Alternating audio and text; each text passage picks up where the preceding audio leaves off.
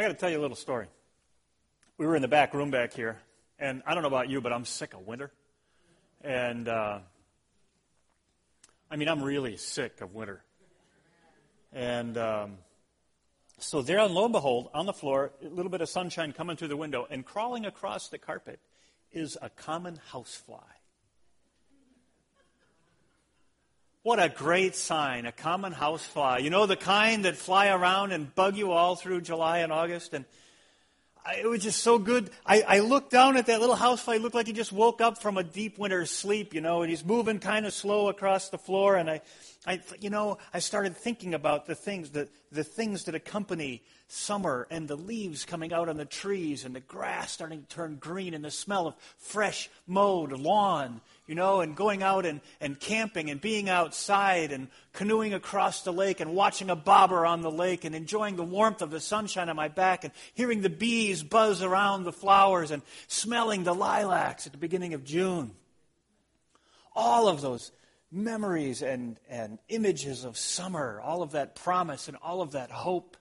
And Bill Christian came over and stomped on the fly.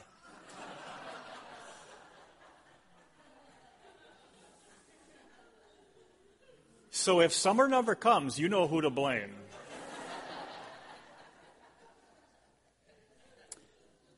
Back around the turn of the century, the last turn of century, around 1900, the United States Department of Agriculture and some researchers at some of the agricultural colleges were getting a little bit frustrated with the farmers. We were transitioning at that time from a very agricultural society to one more of industry. But the farmers were sort of locked into their old-fashioned habits and their old-fashioned ways of doing things. I like this story. You've heard the story about the woman who was teaching her little daughter how to bake a ham. And she says the first thing you do is you slice off both ends of the ham, just a thin slice on both ends, and you set it, and then you cook it. And the daughter says, "Why do we slice off both ends of the ham?" And the mother says, "Well, that's the way my mom taught me." So she went to her mom and said, "Why do we slice off both ends of the ham?" And the mom said, "That's the way my mom taught me." So they went to the nursing home to visit grandma and said, "Why do we slice off both? Why did you teach?" She said, "I didn't have a big enough pan." And we sort of fall into that, don't we? We keep doing things the way we've always done them, the way we've always heard, the way that we're familiar with. And the United States Department of Agriculture was getting frustrated with farmers because they were sort of locked into that. They were developing new techniques for farming. They were developing new strains of seeds and new ways of planting that were going to be more efficient, but they couldn't get the farmers to stop cutting both ends off of the ham. But they found that the farmers' kids would listen. The young people were ready to accept new ideas, new technology. And so they sort of went around the parents, and they started working with the young people and introducing them to new concepts, and they would have corn growing contests and different things that would get the kids involved. And through that, they would teach the young people about these changes, these new methods. And through that, then, they were able to eventually influence agriculture in general. Sort of subversive when you think about it, but it worked. And out of that effort grew an organization really centered around young people in agriculture. And that organization now has grown to over 6.5 million members. That's more than the number of people we have in Wisconsin. 6.5 million members, over 90,000 clubs all around the country. They actually have affiliate clubs around the world. Their motto is to make the best better. I'm looking to see if anyone is recognizing this. A couple of heads are nodding there. Okay. Their slogan is to learn by doing. If you didn't get it yet, if this doesn't, nothing will. I pledge my head to clearer thinking, my heart to greater loyalty, my hands to larger service, and my health to better living for my club, my community, my country, and my world. Let me get it a little bit more clearer for you. I pledge my head to clearer thinking, my heart to greater loyalty, my hands to larger service, and my health to better living for my club, my community, and my country, and my world. Who are they? 4-H. The 4-H. Did you know that 4-H is run by the Department of Agriculture? I did not know that. That's the organizing entity behind 4-H. How many 4-Hers? Raise your hands. Ever involvement? We've got a few, 4, 5, 6, 7, some reluctant, but hands are starting to go up there. Good. They've got, in the name, 4-H, right? They've got the head, the heart, the hand, the health.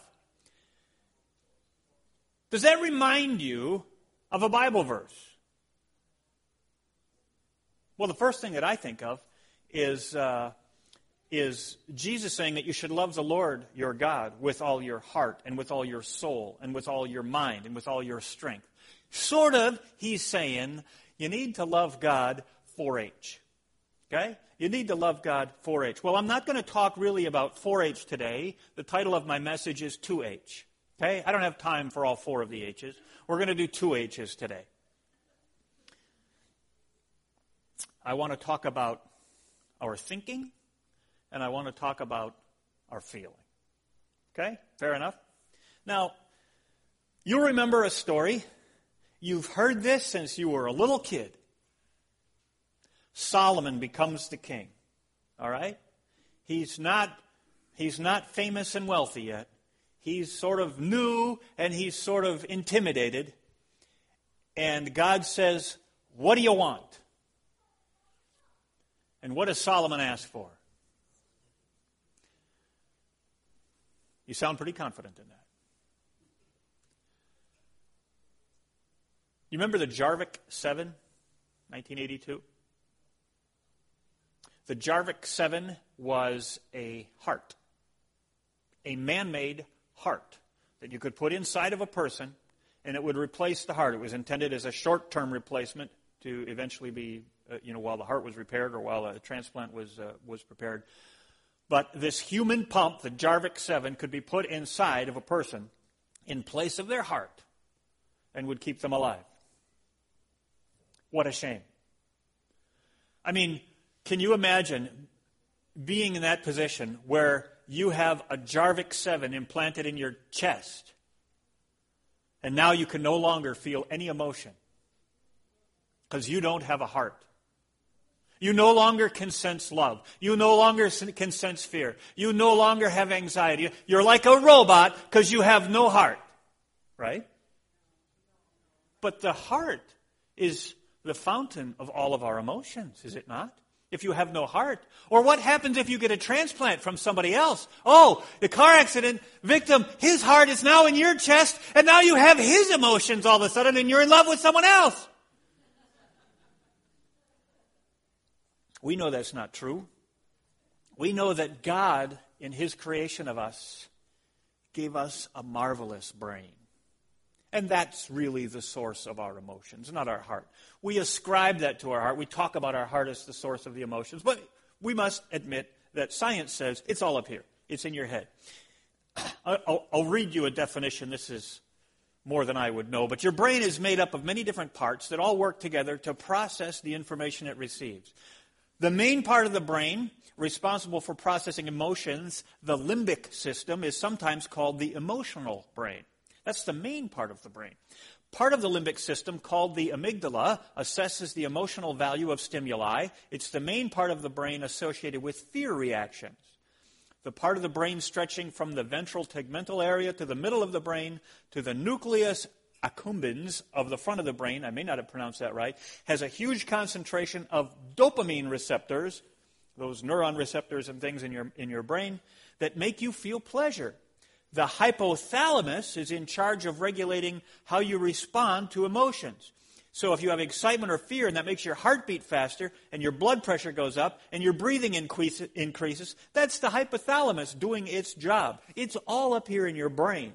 The hippocampus turns your short-term memory into long-term memory and helps you retrieve stored memory. Your memories inform you how to respond to the world around you, including what your emotional responses ought to be. Okay? It's all happening up here, whether you understand what I just read or not. It's all in your head. So let me simplify that to some extent here for you. the brain's got a couple of different things that it is good at doing. It has cognitive functions, the thinking stuff, doing the math assignment. That's cognitive function, processing. And then it has affective function. Affective meaning feelings and emotions and those kind of things. So let's take a case sample and see if we can make sense of all of that, okay? Let's say it is Monday morning and you are driving to work. Simple enough. Monday morning, you are driving to work. Driving along, thinking about your agenda for the day. You look in the mirror and there's red and blue lights flashing behind you, okay? I don't mean back behind you some distance. I mean right behind you, not anybody else. The lights are intended for you, okay? Your brain starts doing some things, right? So you have both cognitive and affective functions that are going on in your brain. Your cognitive is thinking. I have been taught that when those lights come on, I am to pull over to the right. That's what I have been taught. I got to get to the right, look for a safe place. There's a safe place. I can pull over right there. I'll signal for my turn. I'll put it in park. Those are all cognitive function kinds of things, right? I would suspect that you also have some affective functions going on at that time. Paul doesn't think so. No, I think that perhaps the affective function in your brain, instead of being in your brain, has now dropped in your belly and is rolling around somewhere, right? Now, the officer explains to you that you were traveling 38 miles an hour in a 25-mile-an-hour zone. And your cognitive is doing the math on that, right? 43 miles, 25. I'm doing 13 miles an hour over. That's a 4-point violation. That's going to cost me $126. Right? All of these kind of functions. And you look at your watch, cognitively, logically, you're thinking to yourself, I'm going to be 10 minutes late for work. I'm now going to have to average 47 miles an hour the rest of the way to work. Right? That's what your cognitive function does.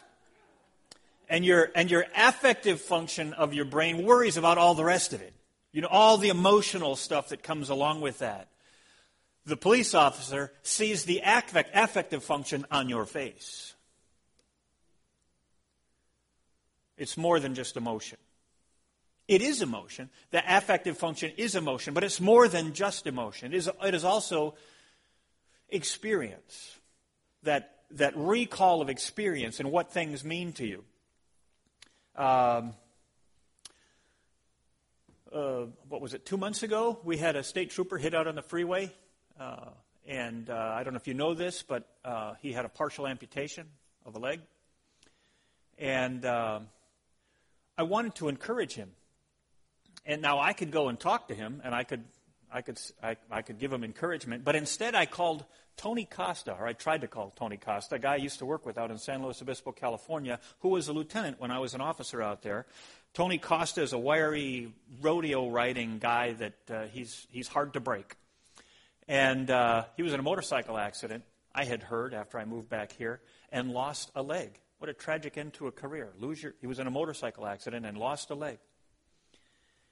So some years later, I had gone back and I was visiting at the San Luis Obispo Police Department, talking to some of my old friends there, and all of a sudden Tony Costa walks out in uniform, working as a police officer, walking through the lobby. And he looks at me and he recognizes me and he says, hello, and I said, I must have heard a really bad rumor about you. He says, why? What'd you hear? He said, I heard you were in a motorcycle accident. He said, I was. So I heard it was pretty bad. He said, it was.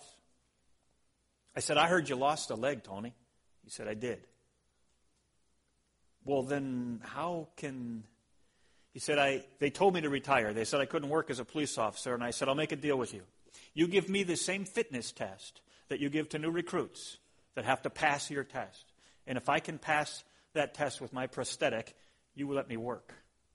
And he beat most of the recruits. So I wanted to call Tony Costa and say, Tony, I need you to contact Justin Hansen, the state trooper, because you can say something nobody else can. You can say, I understand.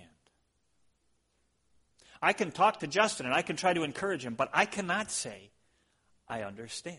As a matter of fact, if I try to say, understand, I will become a liar to him and lose all credibility, right? So when we talk about understanding, that's part of that experiential piece of what the affective function of your brain is. Yesterday, Creed and I were up visiting a school up in northern Wisconsin. I don't know if you're familiar with a conserve school. It's a one-semester high school. You go up for one semester of your high school, and you learn a lot about nature and taking care of the environment and those kinds of things. But it is an experiential-based school. So you come in the classroom, and they're more than half the time likely to say, let's go outside. And so instead of just studying Lewis and Clark and how they did things, they go out and they actually make a dugout canoe. Instead of studying William Shackleton and his journey to the South Pole and how they had to drag these lifeboats across the ice after their ship got stuck in the ice and crushed, they actually go out on the ice and drag boats across the ice. That's experiential learning. And it has a different impact on you than cognitive learning, does it not? So that's also part of that affective function of your brain. There's a third piece of it as well, and that is your virtues. It's emotion, it's experience, but it is also the concept of virtues, ambition, courage, loyalty, honesty, compassion. Those kinds of things come from the affective side of your brain. All right, so let me ask you again. What was it that Solomon asked for? Well, now you're going to be quiet on me. You seemed pretty sure before.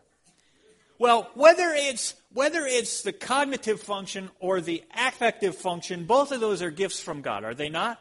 They're both gifts that God has given to us, the Creator has imbued us with. And the Bible talks about both of those things in various ways. 1 Chronicles 28:9 says, "And thou, Solomon my son," this is David talking to Solomon, giving him his fatherly advice as Solomon is taking over the kingdom. He says, "Know thou the God of thy father, and serve him with a perfect heart and a willing mind." See how he differentiated those two?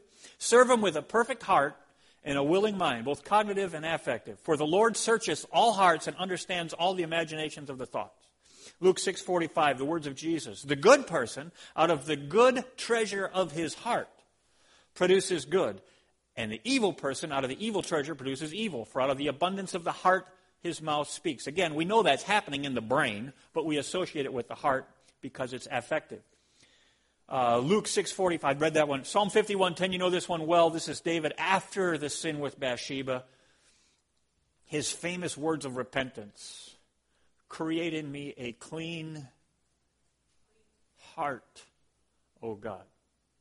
There's a difference between head thinking and heart thinking.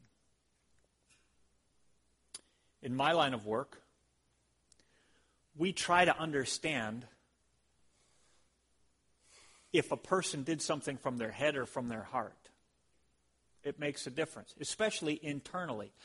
Let's say, for example, that a supervisor is reviewing a drug case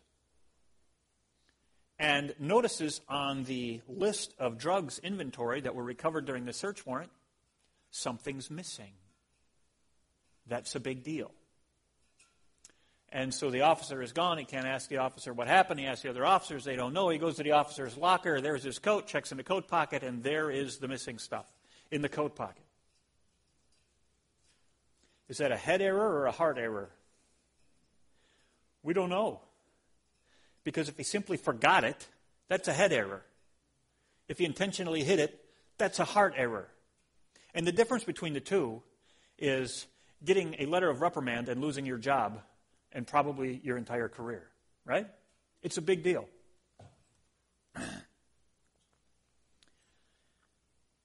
And maybe you already know this. But in regards to the cognitive function and the affective function and our expertise with each of those things, there is some difference between men and women. Oh, the women are all nodding, see? The men are going, what?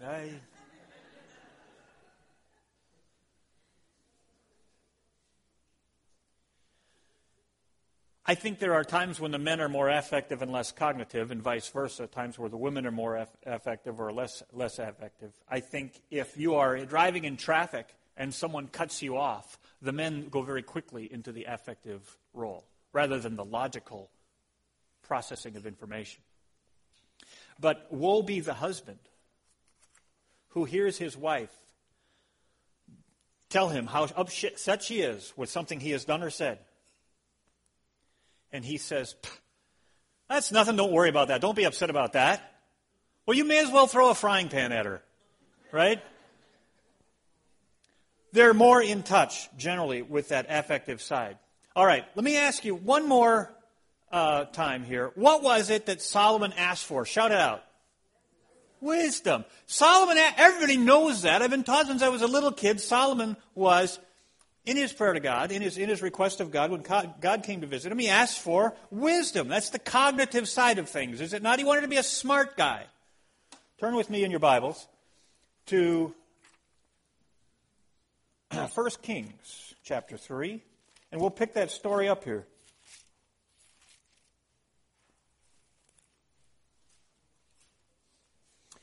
Beginning of the chapter, he makes this treaty with Pharaoh and marries his daughter. And he goes to Gibeon to make sacrifice there, and God comes to him. So in verse 5 it says, at Gibeon, I'm sorry, I didn't give you the chapter? You're just supposed to know that. That's cognitive. Chapter 3, I'm sorry. 1 Kings chapter 3. And I'm starting on verse 5. And I'm reading New King James. At Gibeon, the Lord appeared to Solomon in a dream by night. And God said, ask, what shall I give you? Isn't that a great scene?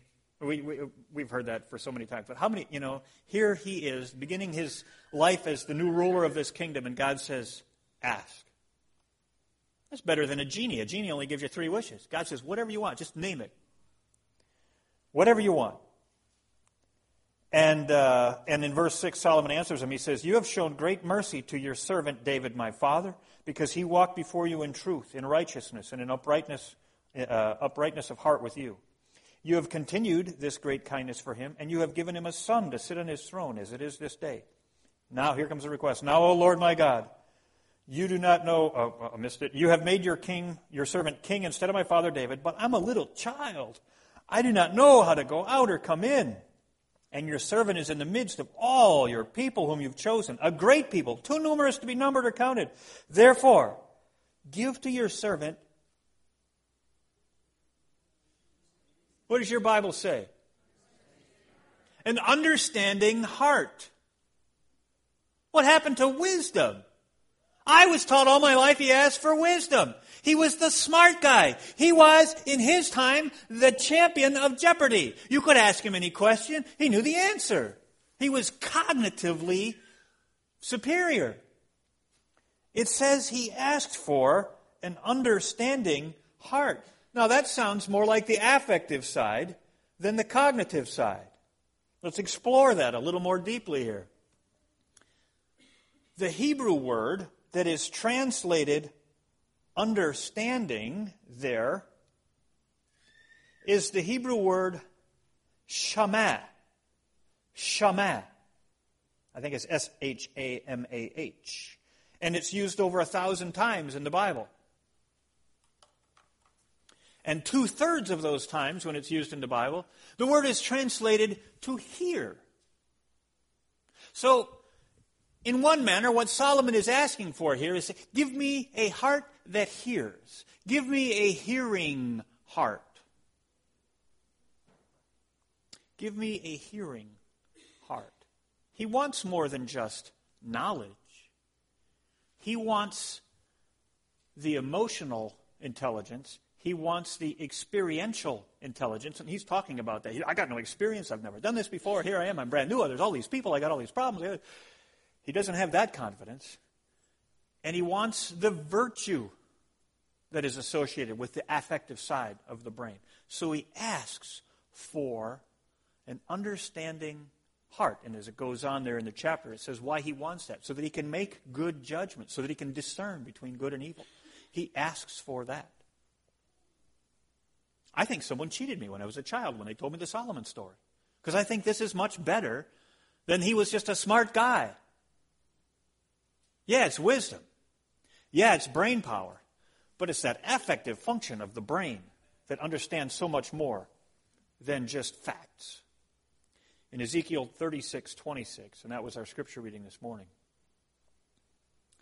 It says, "A new heart also will I give you, and a new spirit will I put within you, and I'll take away your stony heart, and I'll give you a heart of flesh." Ellen White makes this comment on that very verse. She says, the youth especially stumble over this phrase, a new heart. They do not know what it means. They look for a special change to take place in their feeling. And this they term conversion. Remember, it's much more than just emotion. Over this error, thousands have stumbled to ruin, not understanding the expression, you must be born again. When Jesus speaks of the new heart, he means the mind, cognitive function. He means the life, the things that you do and how you live. He means the whole being. To have a change of heart is to withdraw from the affections of the world and fasten them upon Christ. To have a new heart is to have a new mind, new purposes, new motives. What is the sign of a new heart, she says? A changed life. A changed life. Isn't that really what God asks of us? I mean, it's one thing to be a Christian cognitively. And it's one thing to say, I love Jesus emotionally. But neither one of those are the complete picture. God wants a relationship with us 4H. He wants all of it. He doesn't want us in pieces or in compartments. He wants a part of all of our lives, wholly, in total. Nothing kept back. Nothing reserved. Let's pray. Father in heaven, we've taken a new look at a couple of words and a couple of concepts here this morning. And the story of Solomon, where we've always been led to believe that he asked for wisdom and was given wisdom, and yet it's so much more than that as we explore these ideas of the affective function. Being emotionally intelligent, being experientially intelligent, being virtuously intelligent. Father, you've asked for all of our heart, all of our mind, all of our soul, all of our strength. Help us to recommit all of that today in our service to you, in our relationship to you, in our worship of you. Help us not to have just a head faith and not just a heart faith, but a whole being faith, a life changed. We pray in Jesus' name. Amen. Father God, I pray that each one of us here today will have the boldness to ask you, as Solomon asked, for an understanding heart. We may not be leading a million people, but we have influences all around us, in our work, in our families, in our neighborhoods, in our day-to-day living. We have the responsibility as Christians to exemplify your character and your love. So, Father, this morning, let it be the bold prayer of each one of us to ask just as Solomon asked. Father, give us an understanding heart. We pray in Jesus' name. Amen.